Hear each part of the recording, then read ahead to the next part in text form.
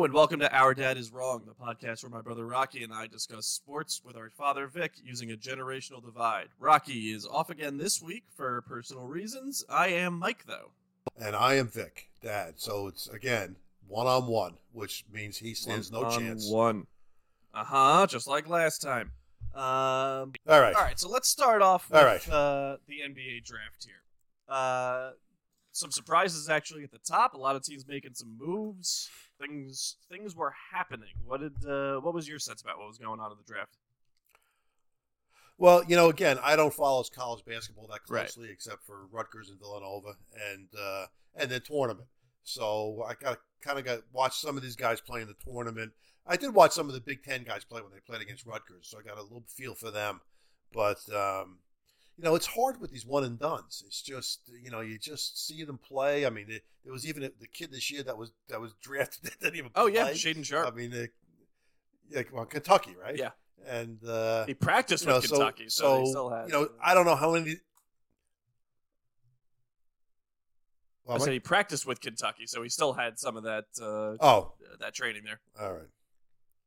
Yeah, well, they've been a little spotty with their track record in the last 10 years. I mean, some great players and some players that supposed to come out that be really good. A lot of great players come even recently. Well, a lot of great players, but still, all the best players in the NBA it seems like came from Kentucky or Duke. In this no. Well, Duke. One thing I did notice is that 5 Duke players, which I guess is the whole starting team, was drafted in the first 40 picks. 42 which is very impressive. Including the top kid is Paolo Banchero. Nice. Look at you pronouncing the name properly. Yes, Paolo Banchero. And again, he had one of the greatest suits on I've ever seen in my life on the draft night. I mean, fashion. These guys, they know fashion, man. That's one of the reasons I like watching the draft and see how they not even just their clothes, like the linings of their suits and things like that. I mean, it's pretty cool. Yeah. It's funny. Well, until a couple hours before the draft, everyone had assumed Jabari Smith Jr. from Auburn was going to be the number 1 pick. He was like the betting favorite. And the announcers were even talking about him like it was, it was a done deal that he was going to be the number 1 pick. So that kid is definitely going to have a chip on his shoulder now because I saw him on a couple different interviews right after that and the next day. Where he was basically saying, you didn't draft me, here I come. I will say, I think the Magic actually made the right pick there. I think Banchero was the guy. I think he kind of shows much more of that, top dog kind of potential where he could be the best player potentially on a championship level team. Jabari Smith, I think his floor is much higher because, I think at worst he's going to be a really quality 3-and-D guy. But, Banchero to me is kind of the guy who can just, make things happen on his own. He's, all these guys are 6'10" or over these first 3 picks. I know. And they're all, Holmgren is, what is he, a junior, Mike? No, freshman. He's a freshman, too? Oh, yeah, he was Gonzaga's, highest rated recruit ever. He was, the number 1. Well, that guy, I am definitely leery of that guy just from the way he looks. He's so skinny. I mean, that guy is so I think skinny. He's skinny, which I weigh, Right. Yeah, and you're skinny. I'm real skinny, and he is. I mean, if those don't know, Mike is 6'1" and about 155 pounds. I'm more than that now. Very good.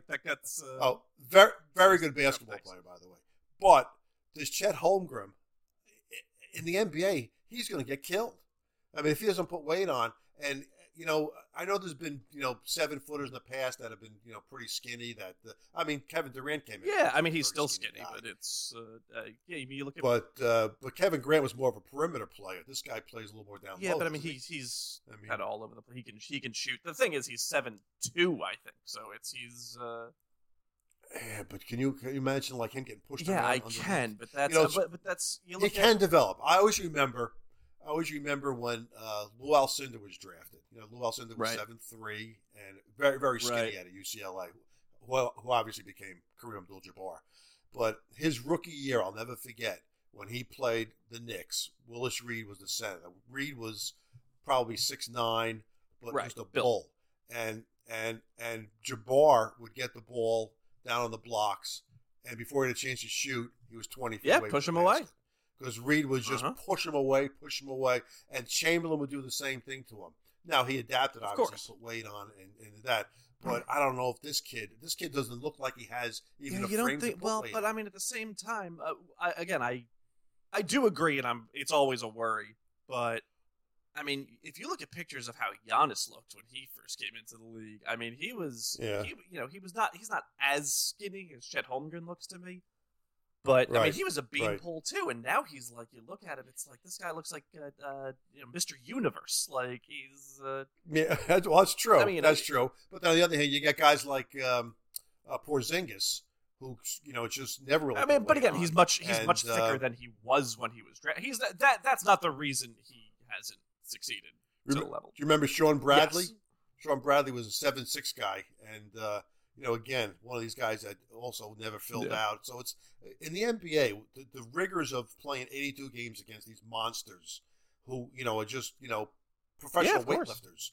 It's going to be very tough to survive. Now, what's going in Holmgren's favor is he can shoot. Like, he can hit threes. So, again, if you push him far away, he can still do some stuff. He can still do some damage. He's not, has to be within 5 feet of the basket. He's a very good defensive player. These super tall guys who are skinny, you have to worry about injuries and stuff with them. But that's the thing is like most of these guys are okay. Well, who's their pro comp?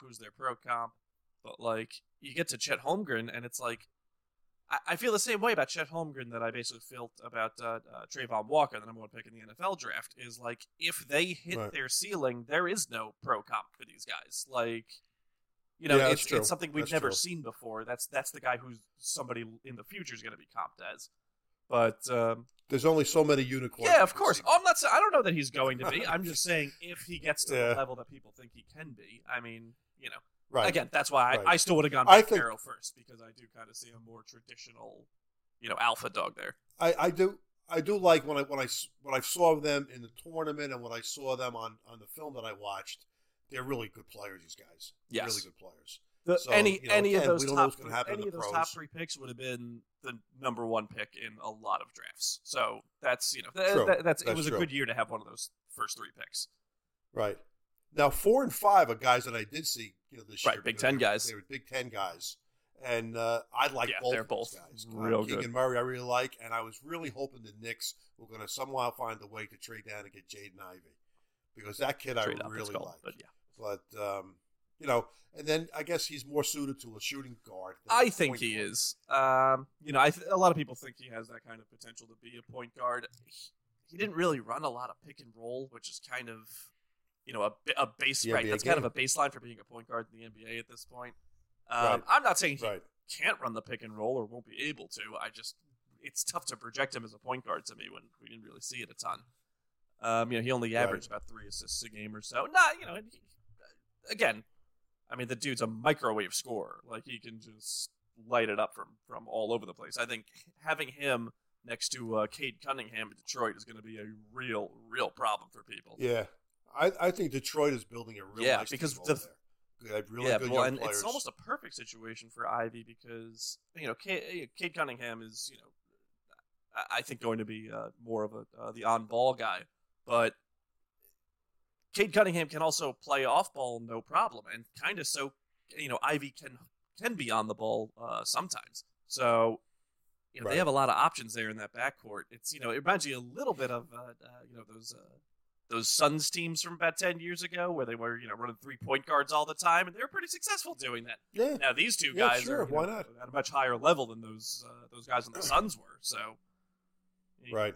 Well, what's getting me worried as a Knicks fan is the East is getting stronger and stronger. It really is. Teams in the East, and the Knicks last year, they finished 11th.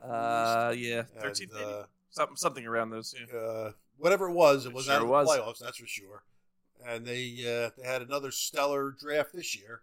I know we could talk about that a little bit because they drafted a kid who averaged 2 points a game in the New Zealand League. They traded him, but he's not on the team. He's not on the team. They didn't. I know, but they didn't draft him. They weren't drafted for them. They drafted for another team.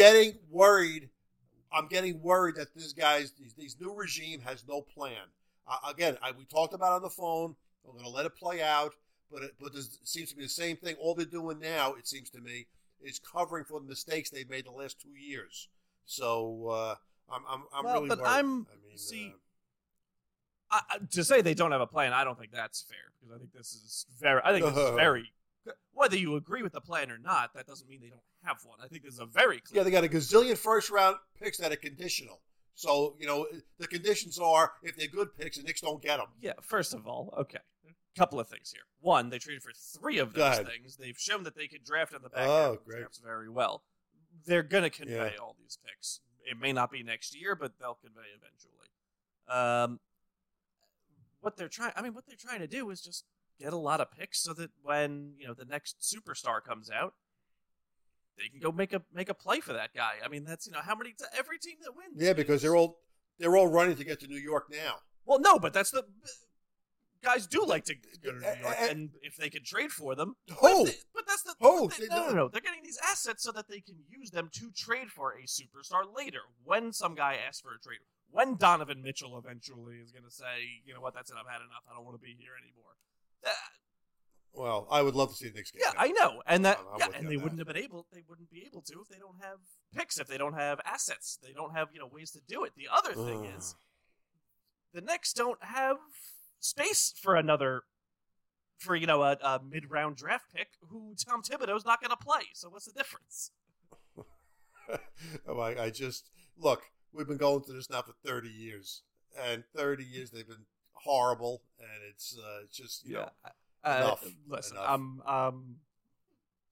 I understand how tough it is to be a Knicks fan. Trust me, I get it because you've seen them good. They were last time they were good. I was 9, so. Well, that's true. And they weren't. I got news for you. They weren't even that good then. They had a decent. Yeah, they were good. They were good. Ewing had really nobody. Yeah, it was a weak. I must say, if Ewing had a better, it was a player weak with Eastern. him. The second best player was John Starks, Very weak. Which nothing against John Starks, but Charles Oakley was a real good player. He was a solid player, but he was no superstar. There were a bunch of guys who were fine. They had Grandmama, Larry Johnson. Larry Johnson, but after he was Grandmama, he wasn't, they had him later on.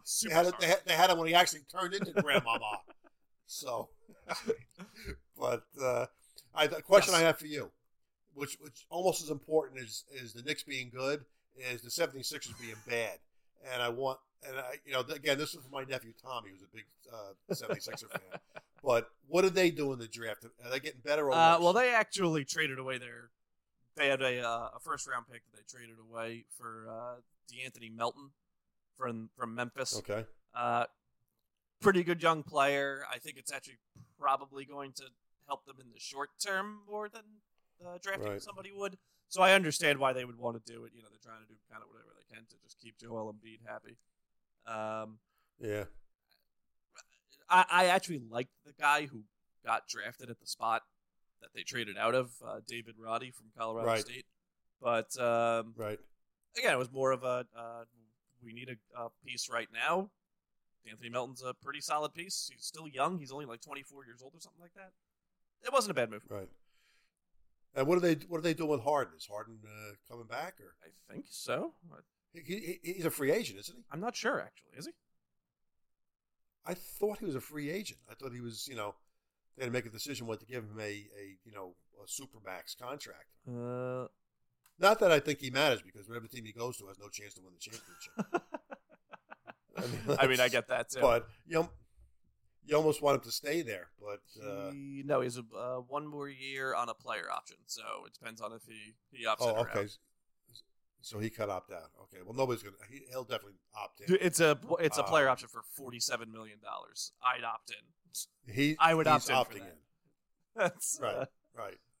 I'd opt in for $4,700. Well, yeah, we're on a different space than James Harden is. That's a lot of strip clubs you can go to with $47 million. That's true, and a lot of private planes you can take without the rest of the team, and a lot of McDonald's cheeseburgers you can eat. What a waste! I'll tell you. I'm sorry. Right, so I'll tell you whose draft I absolutely loved. I want to make sure we talk about is the Spurs. They, their first pick, Jeremy Sohan from Baylor, who is he's a freshman, but he was he wasn't supposed to be a one and done kind of. He was like a 3-star prospect coming out and everything, but he is just such a just a smart basketball player, a great defender, can hit some shots, does some nice things there. Yeah. And then in the back half of the first round, they ended up with two more picks, and they got Malachi Branham from Ohio State, who I love as a player, and Blake Wesley from Notre Dame, who you saw. He's the one who in Rutgers in the NCAA tournament when he scored 35 points or whatever it was against them. Right. I did like him. I did like him as a player. I definitely noted him during the NCAA tournament. Yeah, they had a real nice draft. I like what they did there. And they just need an infusion of talent. So, yeah. Well, sure. I mean, it's you can't look. They were a really good team for 20 years, 25 years, and and any franchise would take a 25-year run. And it wasn't just like we made the playoffs. Title after title after title, right? 5 years.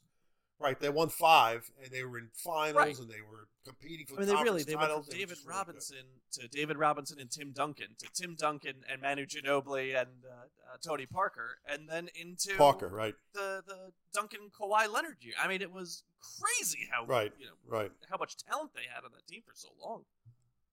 True, that's true.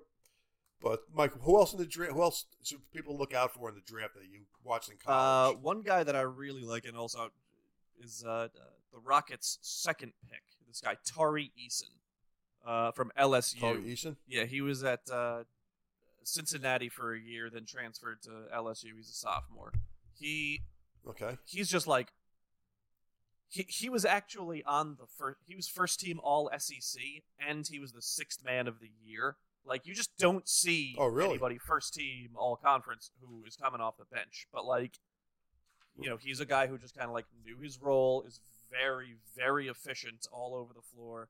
Okay. I think that's a really solid player. I really like what the Rockets do. So they have a real future, the Rockets, then. Yeah, plus they have Jalen Green.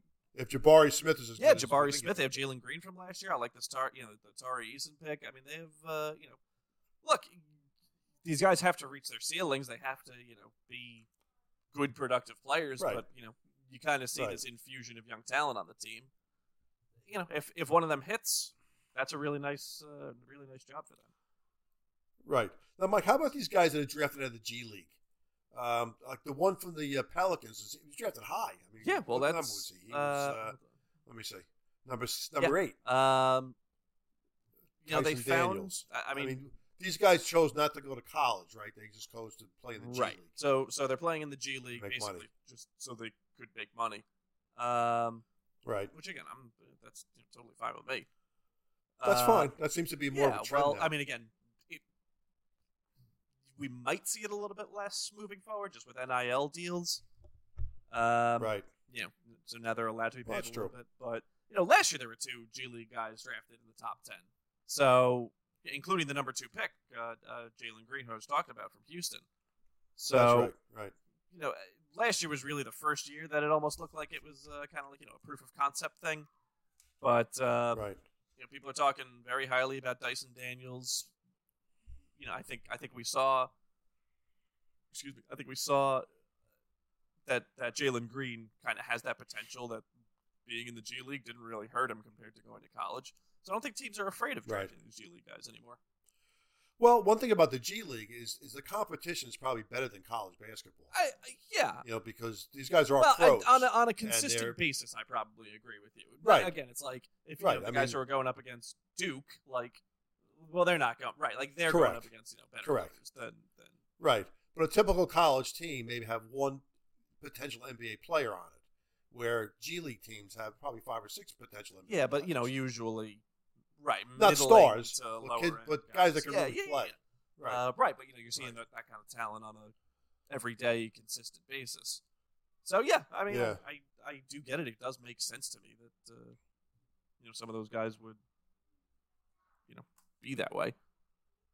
Or okay, draft from all right. there. I was kind of surprised about the lack of international players actually in this because I'm looking at it now. There was none in the top 10. They all went to college. No, but there was an 11. Was it 11? Not the next. The next pick. Let me reenact the draft night. At number 11 for the New York Knicks, I had a Bordeaux, France. Bordeaux. I mean, I fell off the couch laughing when he said that. Bordeaux, France. Comes with a bottle of wine and 3 cases of champagne. Well, if it's a Pinot, it's probably fine. I don't know anything. Asmani Dieng. Asmani Dieng. Ousmane Dieng. Whatever. You're good at this. Yeah.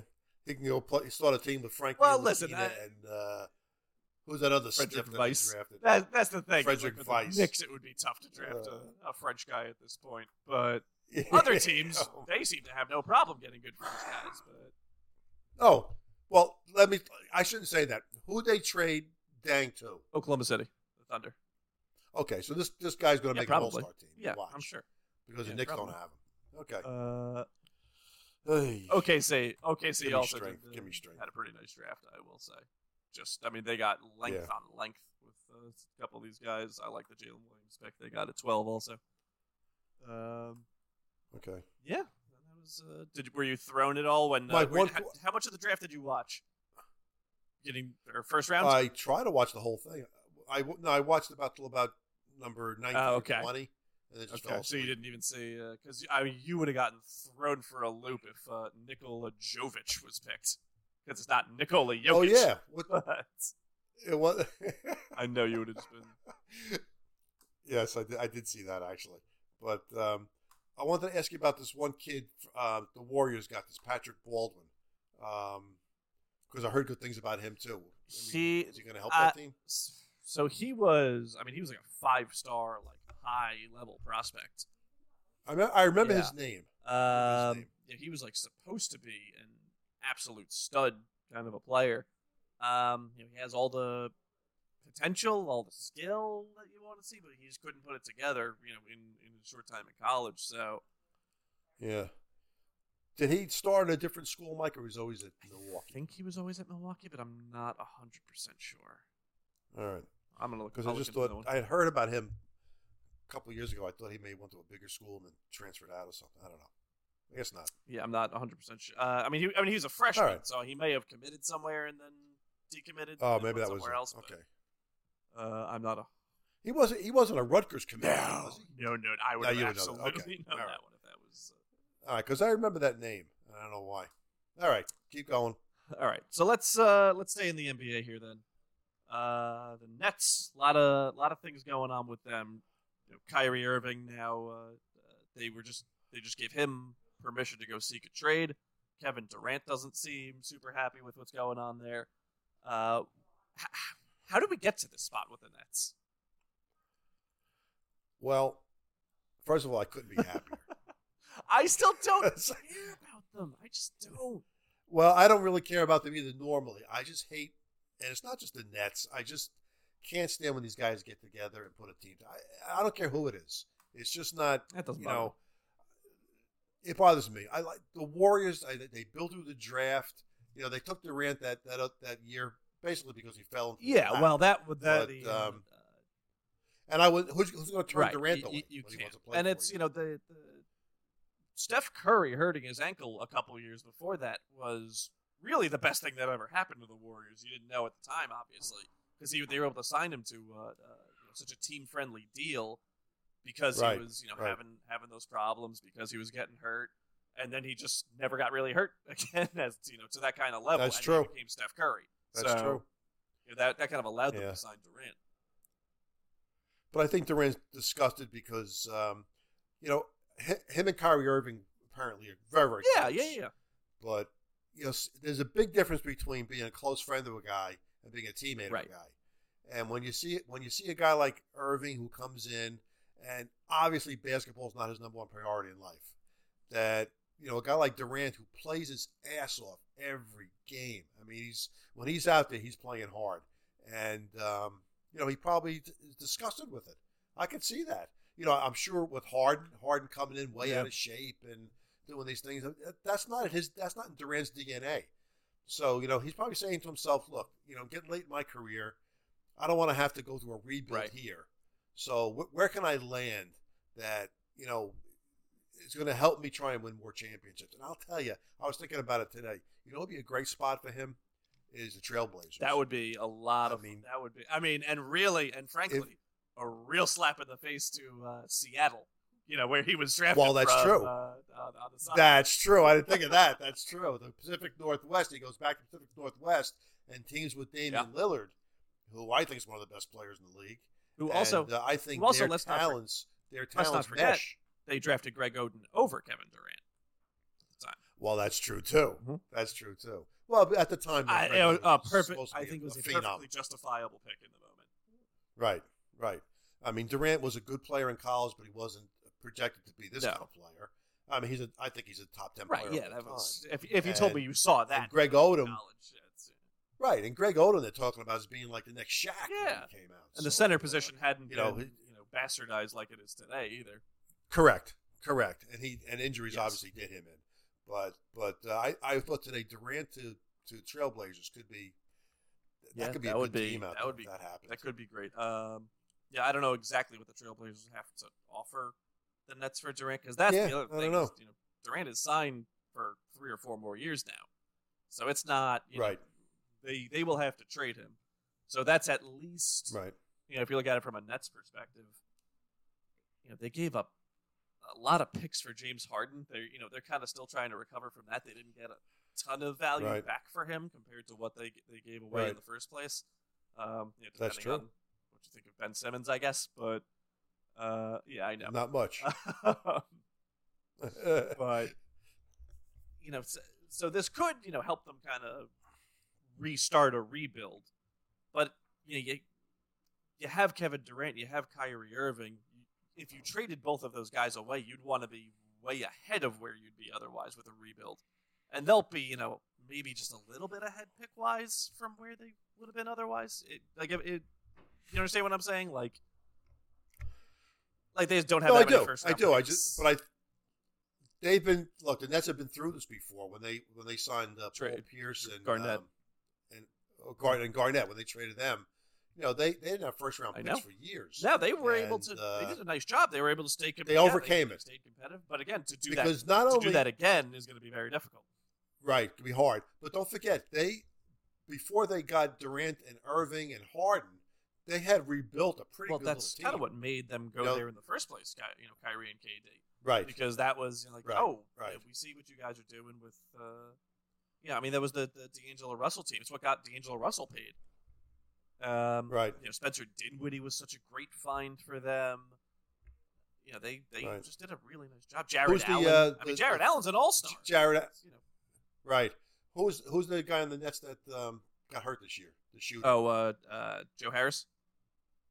Joe Harris. Yeah. Right. He was part of that guys coming in too, wasn't he? I'm not 100%, but I believe he was. So I think that Durant's got some thinking to do because. I don't think he wants. Honestly, if I was him, I don't know why I wouldn't want to play with Kyrie. Well, I think it's almost a situation for them where it doesn't matter. I mean, it's Kyrie. Whether Kyrie is there, he may not want to play with Kyrie anyway. And if Kyrie's not there, what is there for him to be playing with at that point? It's not that much talent around him on that team. Then that's true. They got swept out of the first round. They made these moves. 3. For 3 years they've had them now. Now Durant didn't play the first year because of the Achilles injury. Right. But they've had him for 3 years. They haven't made it past the second round. True. It's the same thing with the Sixers. Honestly, they went through the process and everything, and the Sixers haven't even made a conference final yet. Now, granted, that if Kawhi Leonard didn't make that shot in Game 7 against them with the Raptors, we'd be talking a completely separate thing. But he did make the shot, so. That's right. Woulda, coulda, shoulda. Well, and maybe Durant thinks that Ben Simmons has got the potential to be a phenomenal teammate. I don't know. I think he has potential to be a phenomenal player. Teammate, I don't know if that's true. Well, I don't know. Maybe Durant's saying to himself, this guy is what's he, 6'8", 6'9", point guard? 6'9", but I could be wrong. 6'9" point guard. So he's really Magic Johnson, but the difference is Magic Johnson could play in the clutch. This kid can't, as far as I've seen so far. So I don't know. And I heard a rumor today also that I guess the Nets could still trade Irving, right? They could. He's what's the deal with him? Is he a free agent or you got a team option? He's got a player option. Player option. He wants, like most players would in the situation, he wants a sign and trade because the net he'd be able to make much more money that way. Yeah. That's what it was. And I heard about him for Westbrook. Yeah, but I don't know why. I mean, if the Nets are doing that now, Westbrook and Durant played in OKC already, and that didn't end well. Right. To me, if they're doing that move, if they're trying to get Westbrook to keep Durant there, I don't know if that's going to convince Durant otherwise. Now the positive of that is Russ is on an expiring contract, so that opens up a ton of cap space for next year. Right. Right.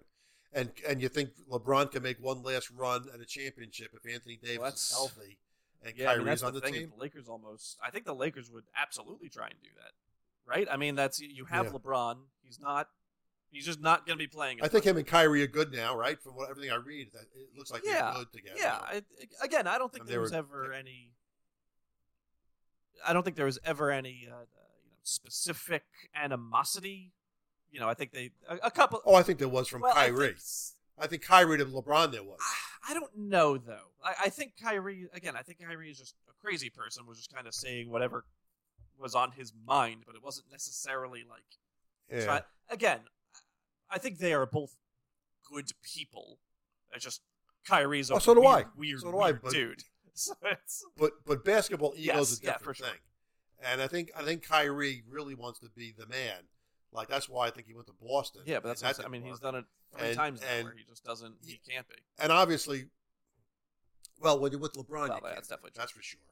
Right, you have to kind of check the ego. But it does sound like that was one of the teams that he put on the list that he wants to go to. So I have to. I don't know what the cap situation is. So I have to think that he'd be just okay, being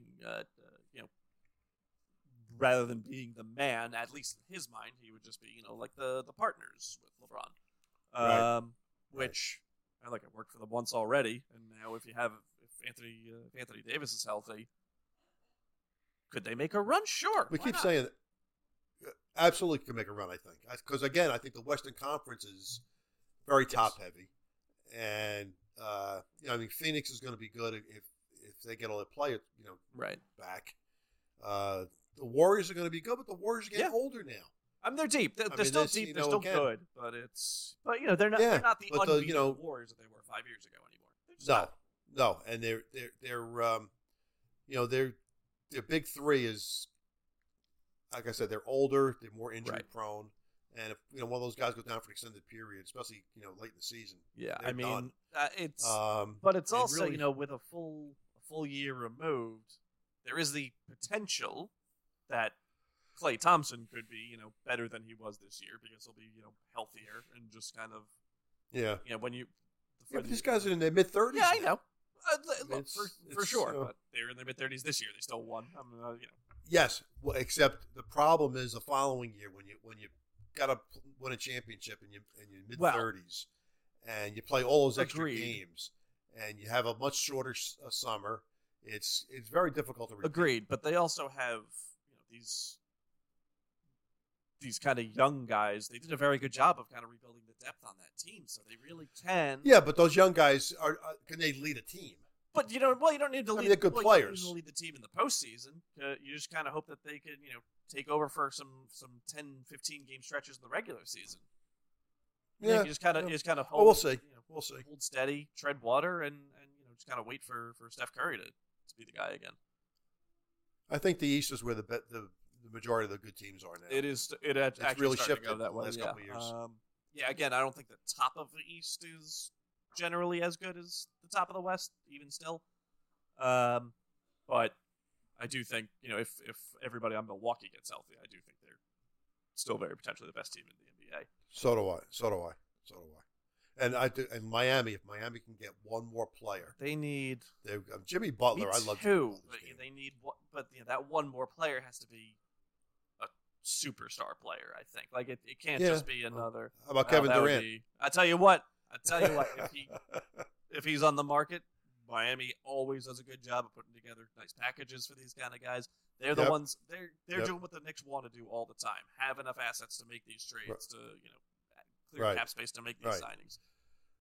Yeah, it'll be interesting because if Kyrie goes someplace, Durant's going.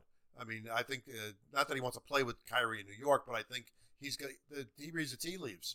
I mean, I think, he's 33. Yeah, I think the experiments. Now. I think it's just over time. At this point. Yeah. That's too bad. Too bad. The Nets had their year and a half run in New York, and now it's back in Nicktown. It was still in Nicktown. It was. It always was in Nicktown. Yeah, always was Nicktown. The Knicks won 30 games this year, and it was still like that's all the talk you hear. It's just Knicks. All right, let's flip over to baseball then. Now, you and I have a little bit of a difference of opinion on how important managers are. Yeah, I'm right. You're wrong. On how important managers are to the game. Why don't you start us off? What do you go on your little diatribe so that we can? Well, it's not a diatribe. It's what it really is old school managing versus analytics. Analytics, and I believe in analytics. I believe you got to use. You complain every time analytics come up. All you do is wait a minute. No, because it's too much. I very much overstated how our young managers today on this topic. We feel actually more similarly. Right. Young managers today are just afraid to make baseball decisions because they're going to get their asses reamed by Ivy League guys who never played baseball before. It's sometimes you got to look at the game, the way it's developing. You know your players and let them play baseball. And my big example right now is Buck Showalter with the Mets. I mean, he's very old school. He knows the game. You don't need to look to see analytics on paper to know in your mind what's going to happen because you've seen it a million times before. And this team right now, which I don't think is much different than last year's team, except their pitchers are hurt. Well, you're wrong. I'm not. The Mets made a million moves this offseason. Their main guys are the same as last year, and they're much better. They when they get these two pitchers back, Scherzer and DeGrom, it's like getting the two best pitchers in baseball. One who was not on the season. Keep going. No, but he wasn't. That's right. But last year they had a team that kind of relied on analytics, and they fell apart. And I'm not saying it's bad, but I'm looking like what's his name, the manager of the Astros. It's the one Dusty Baker. Dusty Baker's another old school. But just because they're old doesn't mean they're not relying on analytics. They are relying on analytics. These old guys. But they always did. But you think managers 50, 60 years ago didn't know that what's lefty batter had trouble? No. But this they didn't have to have it on exactly paper kind for that. But to me, well, let me finish. You asked me a question. I didn't finish your question. I made a statement. So, wait a minute. So the manager is important because how he runs the clubhouse. That's really what how he treats the players. My main point is. I just don't think protects his players. The moves they make and how in the game players generally. He knows baseball. Players know. To me, baseball's a one-on-one sport. It's all dependent on the players. Because of analytics. They the end want all guys that are bold. They want to be the bold. managers. They help a little bit, but it's You don't think they matter. You don't think that they matter more than a couple of games. Also, use an example. Back in the 80s, Don Zimmer became the manager of the Cubs. And everybody was laughing at the moves he was making, but they kept working. Oh, he did this. He got lucky. He got lucky. He won the division. So sometimes you got to know your players. You got to know analytics doesn't know a guy was out drinking and is hungover and he's on the bench and he can't pinch hit today. But a manager knows that. So a manager knows this guy's having trouble with his girlfriend. Maybe his mind's not on the game today. Analytics doesn't know that kind of stuff. So managers are important in a lot of different respects. Not the main one being the clubhouse. I agree. Aaron Boone on the Yankees. There's a rumor, which I heard before the season started, that he wasn't going to resign as the manager unless he was assured he could manage the team the way he wanted to. Now that tells me he was being told what to do previously, and I do believe that.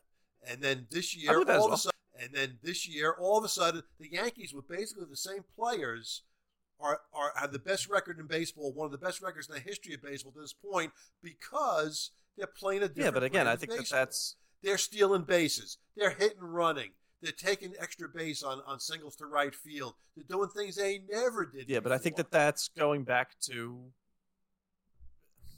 I don't know. I just find a looser clubhouse. I do think that he has helped the clubhouse this year, and I do think they've gotten maybe a little farther away from, the strikeouts don't matter at all and never run and do those sorts of things. But by the same token, the most analytics heavy team in baseball is the Dodgers, and they've been the best team in baseball for 7 years now. Now they've only won once in that time, but also the best players. That's my point. Is the players are that's exactly the point. Is the players are the things that are the end all be all on this whole thing. I just don't. I don't know. To me, when a team fires a manager mid-season, for the most part, it's just so you have someone to blame. It's just the manager isn't usually at fault in those situations. I just don't. Joe Torre was a terrible manager 4 times, and then all of a sudden he's the best manager in the world. You want to know why? Because he had the best players. Well, that's not true. First of all, he won division titles before he was with the Yankees. I mean, it wasn't like he never did anything. The Yankees hired him, and the headline was "Clueless Joe." He was not a highly thought of guy manager. Well, he was a highly thought of. He wasn't a highly thought of that. That's my point. The guy knew baseball. It's about the players. Okay, so the year before he came, the Yankees lost in the first round of the playoffs. The next year they won the World Series. Does anything to do with the way he managed the team? So managed maybe, but your boy Buck Showalter was there beforehand, and he was managing old school, and it didn't work. So how come that was the? Well, no, actually, it wasn't. It wasn't old school then. That was 35 years ago. I mean, it was So I don't. First of all, it was 20 years ago. 25 years ago. 25. Well, 27 years. 27 to 30. 27 to 30, yeah. But and he was fine, but he was a young manager then, and what the Yankees needed was more of a senior season touch, and that's what they got with Torre. And you can't deny what he did in the next 12 years. Derek Jeter came up in '96, and they got better. They had better players. So he's going to be penalized. No, I'm not saying he's going to be penalized for that. I'm saying it's you're trying to give him all the credit for this, and I'm not giving him all the credit. But I'm saying my point is, you say managers don't matter. I say they matter. No. I say they don't matter much comparatively, and I say they matter a lot. And I give you a lot of examples like Torre, who came in, changed the culture in the clubhouse. They were playing very tight. Look at Joe Girardi. Joe Girardi was managing the Phillies. They were tight as a drum. He gets fired. They win 15 out of 18 yes, games. I'm not saying there aren't specific circumstances, there aren't specific situations where that happens, where guys wear out their welcome and the clubhouse. I'm saying the clubhouse matters a lot. But that's the only way. I'm saying. Okay, well, that's part of managing. You can't say it's not. You can't say they don't matter. They don't matter. Except no. But I'm saying they matter. No, I'm saying they don't matter from a strategical standpoint. Go ahead. Can I say something? Take the loss. You don't just even take the loss this time. Oh my God! Because you just hear whatever argument you feel like hearing and argue that, and you're not. You don't even. Excuse me, I got a cold. Look. The basic argument is I think managers mean a lot to a team. You think they don't. Now, I agree. They don't mean as much as hockey coaches, football coaches, and basketball coaches. I agree. But baseball coaches, they don't just roll the ball out and on talent win.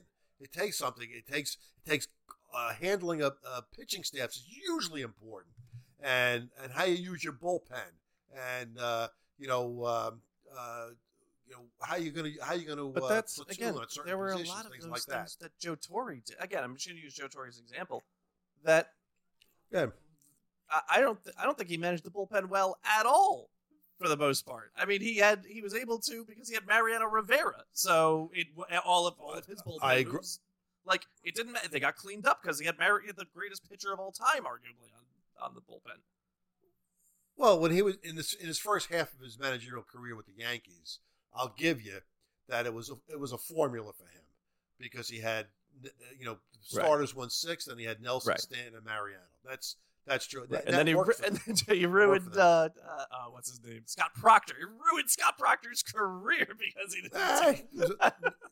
Maybe he wouldn't have had a career without Torre. Maybe, but he also threw him 130 times a year. Not literally, but that's all right. I'm sure Scott Proctor looks at his championship rings every year. I don't think he was on any of those championship teams. You don't think it was on the 2000 team? I don't think it was. I think it was after that. No? But I could be wrong. Anyway, either way. Whatever. All right. All right. So let's go on to our list then. I know you lost that argument. Go to the next one. Win and loss. Very competitive. Every week we're gonna do at least one list. This week we've decided to move away from sports for our list in honor of Father's Day from last week. And we decided to do our top 5 TV dads.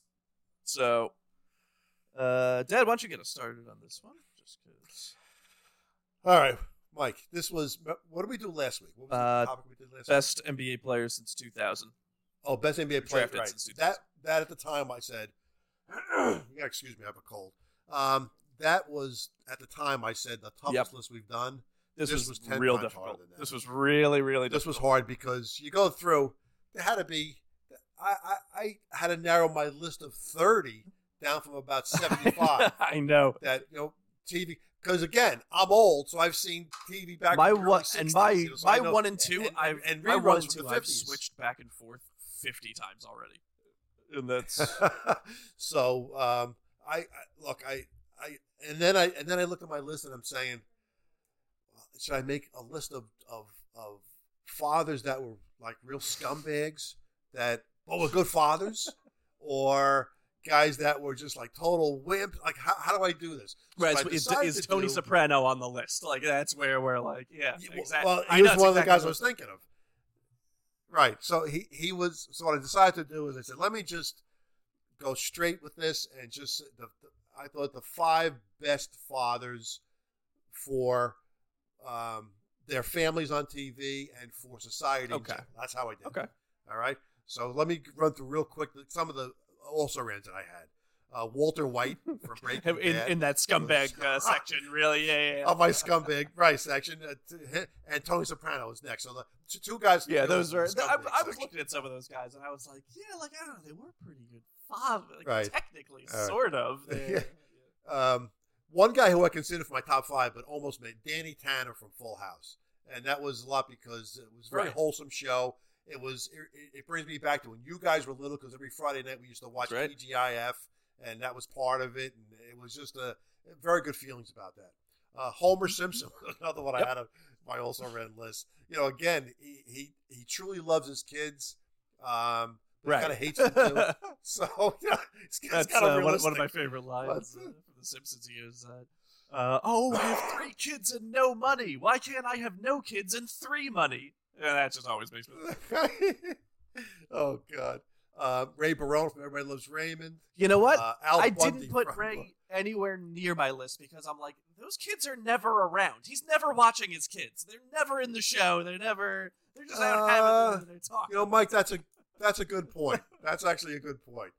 Al Bundy I never from really Married watched with it, so Children, that's why was the biggest screw up in history, but he loved this kid.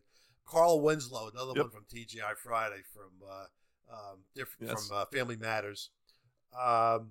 Ben Cartwright from Bonanza. Yeah, I never watched a great dad. He loved it. He had 3 sons from all different mothers, so he obviously had fun in his life. Steve Douglas, who was the father on My 3 Sons, also a great father. Jim Anderson from Father Knows Best, only because of the name of the show. Andy Taylor was Sheriff Taylor from the Andy Griffith Show. Stephen Keaton, who was the father on Family Ties. Alex Stone, who was the father on the Donna Reed Show, was a really a good guy. Tim Taylor from Home Improvement. Ozzie Nelson from Ozzie and Harriet Show. Yep, that was good. Tony Maselli was Who's the Boss? Single father. I like him. Jed Clampett Beverly from Hillbillies. Yep, I have him too. I thought you'd forget about him. I was excited to see him. No. Archie Bunker, who was the biggest bigot in the world. Hysterical show, but just absolutely adored his daughter. Peter Griffin from Family Guy. See, he rips. He rips on Meg too much. I couldn't just because of that. I know. It's just like I almost think he really despises his kids. So he doesn't quite have the Homer where he really loves his kids, but now he's just right. And my last honorable mention was Fred Sanford from Sanford and Son. Red Fox was, Lamont was his son, and he loved his son, but boy, was he a crazy guy. All right, here's my top 5. Number 5 from Leave It to Beaver was Ward Cleaver. And it's one of the early sitcoms of my life. I see most of them in reruns, but I thought he was a cool dad because he always had good advice. And I think, he was like the perfect late 50s, early 60s. He was Danny Tanner before Danny Tanner. Correct. Number 4 for me was Howard Cunningham from Happy Days. I have him on my honorable mention as well. Yeah. Not only was he a good dad, he loved his kids, but he actually lost one of his kids because his oldest son Chuck was on for the first season and never showed up to again. His room or whatever. The first season, right? Went back to his room and never showed up again, and kind of morphed into Fonzie because Fonzie became like a surrogate son. But he was another guy that always had good advice. Number 3 for me was Charles Ingalls, who was the father on Little House on the Prairie. Michael Landon, and kind of a sappy show, but it was actually Laura Ingalls Wilder was a famous writer, and it was her chronicalizing her childhood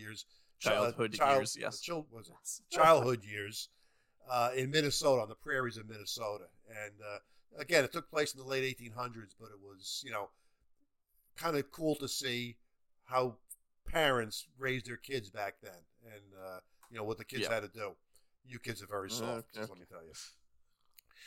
Number 2 was James Evans, is the father on Good Times, a show from the early 70s that spun off of Maude. And he was a hardworking black father in Chicago. And family meant everything to him. It was, he worked 2 jobs. His wife worked a job. And it was very cool to see, rather than the typical American family that lived in a leafy suburb with 2 cars and everything, of how inner city fathers could really love their family. And John Amos, right? Back to sports. Excuse me. It was John Amos, who was one of my all-time favorite actors. And number 1, even though the guy turned out to be the biggest jerk off in history, Cliff Huxtable. Yeah, I mean, he was. Not only was the show hysterical, but he was a great father. And again, I thought it was great that it elevated a black family to upper middle class status. And previously it was right. It would have to have been Good Times rather than right. And this was something that was really happening in America back then. Where people were rising up out of poverty into the middle class, and that's what you want to see in this country. That's what every generation is supposed to be doing. And he also had great advice for his kids. His kids kind of abused him a bit, but he always had the right answers in the end.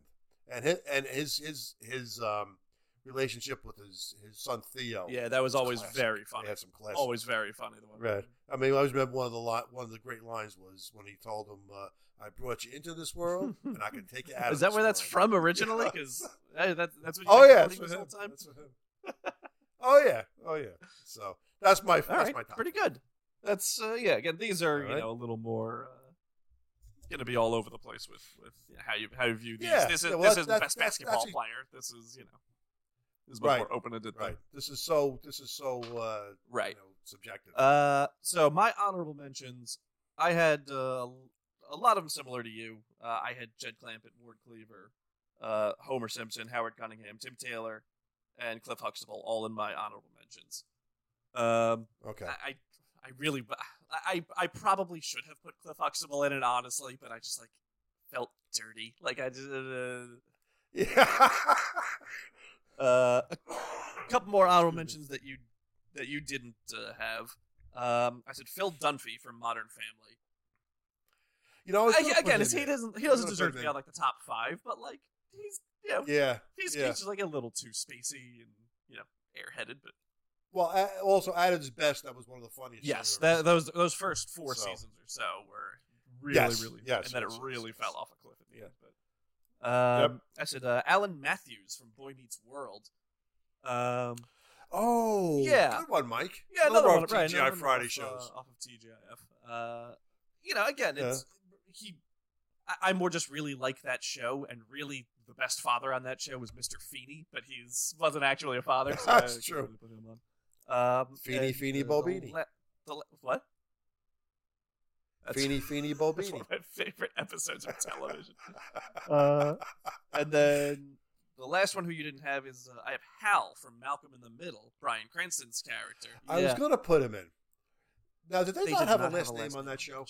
Which I had forgotten about until I was doing my research for this, and I was like, "Wait, what is his last name?" And you couldn't find it because they didn't have one. Right. Bryan Cranston, before Breaking Day, he's so funny. He could do everything. He's great. He would have been the only one listed twice on our list. That's true. Yeah, that's probably true. Actually, now that you mention it. All right, so number 5 for me is another guy you didn't mention, and in honor of Rocky not being here, Martin Crane from Frasier, I had to put on here. He, because it's you're right. He's a good one. Great show, and it really showed for a father who was just so different than his kids to still be able to kind of have that wonderful relationship and be able to connect with them and everything. It really showed how much he loved them and how good of a job he did. Such a blue collar guy raising such white collar kids was. True. Okay. Yeah. I'll give you. That's a good one. But he's number 5 because then he was also sort of a sieve on Frasier for a little while at the end there. Number 4 for me, Carl Winslow from Family Matters. Carl Winslow. Yep. Okay. That was when I was a kid, that was maybe my favorite show for a little while. Yeah. Being able to raise his family again in kind of like a blue collar way, but in a nice house in Chicago. With an absolute psychopath living next door, really shows how good of a job he did with his kids. And so far the first 2 guys on your list were cops. Yeah, that's true. Yeah, well, that's sort of going to stop here. But another fighter coming up. Another guy you also did not have. Number 3, I have Eddard Ned Stark from Game of Thrones, who. I never saw the show in my life. Yeah, you couldn't put him on here. Yeah. But he was, just such a loving, caring father and everything, and really kind of instilled the sort of values that in kind of a valueless world that kind of really All right, that's good. You should. I raised you right, Mike. I raised you right. Exactly. So number 2 for me then was Danny Tanner. Who I know you didn't have on 5. And it's just, again, it's kind of like he is the soft touch father when you're thinking about TV. It's just like, hey, something went wrong. Come sit on my lap. Let's have a discussion about it and let's talk this thing through. Again, nobody did it better than Danny Tanner did on that show. That's true. He'd be like, you burned down the house. Right. That wasn't good, but and they're going to play some sappy music, and it's going to be great. And then let's go watch Uncle Jesse play the. Well, that's why he got moved off number 1. Too much Uncle Jesse and Uncle Joey helping him there. And then number 1 for me is Philip Banks, Fresh Prince of Bel-Air.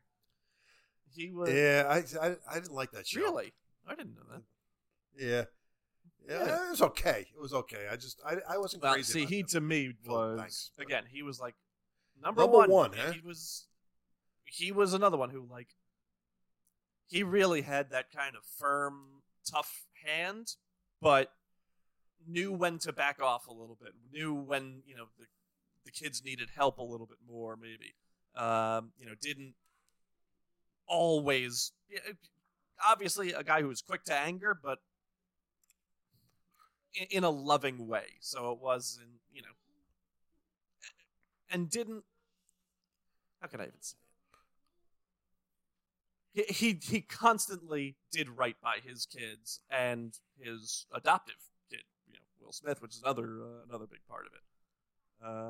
And again, in that same kind of way of Cliff Huxtable, living in like the more high class, kind of getting out of the low class and getting into that more high class society. That's a big part of it with Philip Banks was he right. They talk about it on the show. He used to go again.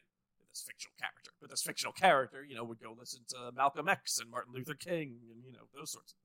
Right. Really cared and really kind of rose, picked himself up by his bootstraps. So kind of to be that, that example of where you want to get your kids to be at. Right. And I think, it's funny, both our lists, there's been a lot of buffoon fathers on TV too, they're just punchlines. And I think our guys that we picked all had comical features, and but they all did one thing in common is they all obviously love their kids and their families, and try to teach them what was right and wrong. And that's most of these. I mean, the best fathers tend to come from sitcoms, just because the drama shows usually aren't about like a father and son combination, and if it is, it's usually because there's some sort of strain in the relationship. It's not usually they're that's true saving the world together most of the time. So it just kind of lends itself more to the top fathers anyway. So, all right, yeah, good list, Mike. Like so I think that's going to do it for us this week. If anybody wants to follow us, you can follow us at Our Dad Is Wrong on Twitter. Dad, you got anything else? That's it. Just we'll see you next week, and hopefully Rock will be back with us soon, and then be the three of us again, and I'll be ganging up on you too. Yeah, that's how ganging up works. All right. Thanks, everybody. Have a great week, everybody. Thank you.